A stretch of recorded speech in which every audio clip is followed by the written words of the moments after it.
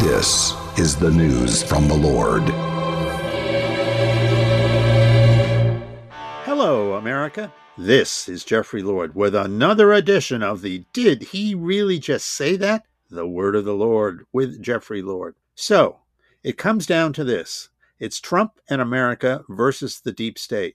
I'll have more in a minute, but first, by now you've all heard me talk about MyPillow, and now our friend Mike Lindell has done it again by introducing his new My Slippers. Mike has taken over 2 years to develop the slippers. They're designed to be worn indoors and outdoors all day long, and I wear them that way. They're made with MyPillow foam and impact gel to help prevent fatigue. They're made with quality leather suede. For a limited time, Mike is offering 40% off his new My Slippers. The My Slippers are so comfortable that you will want to get some for the whole family. So, go to mypillow.com and click on the radio listeners square and use promo code Jeff. You will also get deep discounts on all MyPillow products, including the Giza Dream bed sheets, the MyPillow mattress topper, and MyPillow towel sets. Or call 800-606-1043 and use promo code Jeff. Now, by chance, one telling moment recently was back-to-back with another recent telling moment. On Saturday, March 25th, former President Donald Trump spoke at a rally in Waco, Texas, and he said this: "Either the deep state destroys America, or we destroy the deep state." Only days later, Americans read this headline in the Wall Street Journal. Quote, "The IRS makes a strange house call on Matt Taibbi. An agent shows up at the home of the Twitter Files journalist who testified before Congress." End quote. The Wall Street Journal story reports this, quote, "Democrats are denouncing the House GOP investigation into the weaponization of government, but maybe that's because Republicans are getting somewhere. That includes new evidence that the Internal Revenue Service may be targeting a journalist who testified before the Weaponization Committee." House Judiciary Chairman Jim Jordan sent a letter Monday to IRS Commissioner Daniel Werfel and Treasury Secretary Janet Yellen seeking an explanation for why journalist Matt Taibbi received an unannounced home visit from an IRS agent. "We've seen the letter," says the journal, "and both the circumstances and timing of the IRS focus on this journalist raise serious questions." Boy, I'll say. Mr. Taibbi has provoked the ire of Democrats and other journalists for his role in researching Twitter records and then releasing internal communications from the social media giant that expose its censorship and its contacts with government officials. This effort has already inspired government bullying, with Chair Lina Khan's Federal Trade Commission targeting new Twitter owner Elon Musk and demanding the company, quote, "identify all journalists," unquote, granted access to the Twitter files. No police state stuff there. Now Mr. Taibbi has told Mr. Jordan's committee that an IRS agent showed up at his personal residence in New Jersey on March 9. That happens to be the same day Mr. Taibbi testified before the Select Subcommittee on the Weaponization of the Federal Government about what he learned about Twitter. The taxman left a note instructing Mr. Taibbi to call the IRS 4 days later. Mr. Taibbi was told in a call with the agent that both his 2018 and 2021 tax returns had been rejected owing to concerns over identity theft. And right there is yet another decidedly vivid example of just why what the former president is saying is so critically important for the future of this country. Over and over, and over and over again, one example after another of power-drunk government officials abusing their power, weaponizing their power, has surfaced. And it is clearly no coincidence that all of this has happened as outsider Donald Trump rose to political success with his 2016 election to the presidency. The IRS visit to the private residence of journalist Taibbi comes as New York District Attorney Alvin Bragg, as I discussed last week, has made the news for wanting to indict and arrest the former president for what is plainly no other reason than to get Trump.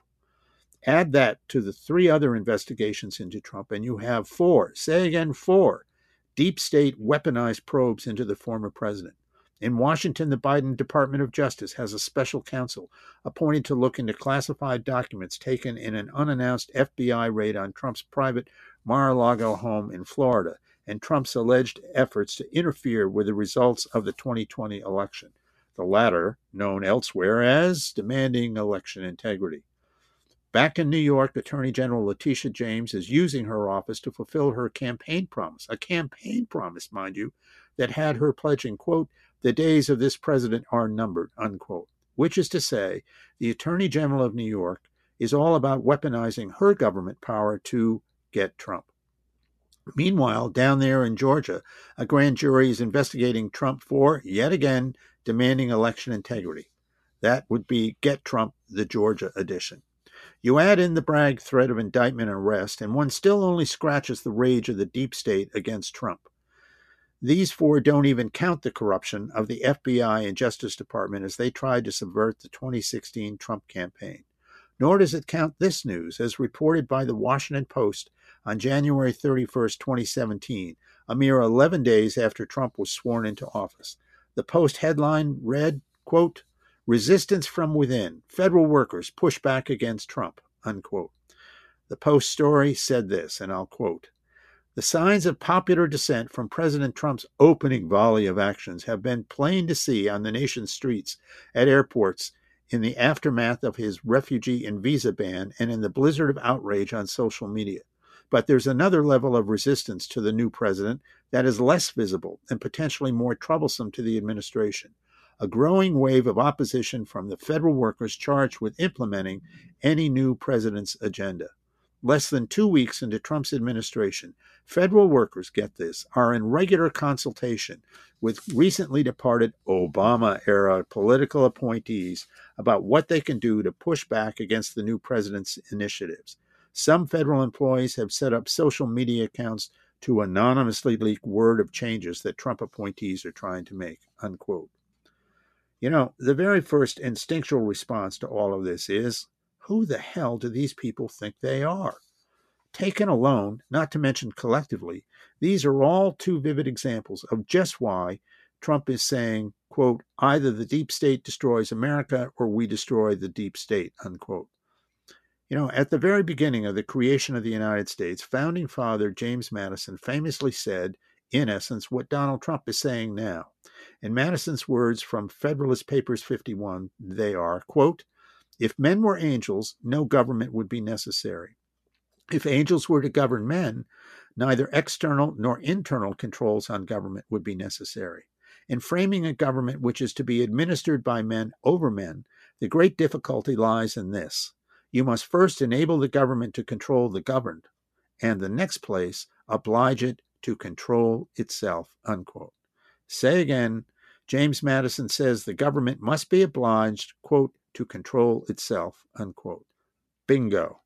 Clearly, as all of this targeting of Donald Trump by hyper-partisan government bureaucrats who epitomize the deep state illustrates so vividly, they have lost the ability to control themselves. It is increasingly clear that Donald Trump has focused on what will and should be a central issue in the 2024 campaign. That would be corralling and effectively ending the deep state. Because if that is not done, just as Trump says, the deep state will in fact destroy America, remaking the land of the free into a Stalinist dictatorship. So, the battle begins. And as I said last week, for the sake of American democracy itself, it is time to rally to President Trump and make certain this weaponization of the law never, ever happens again. For the word of the Lord, this is Jeffrey Lord. Stop by my website at thejeffreylord.com, and I'll see you soon.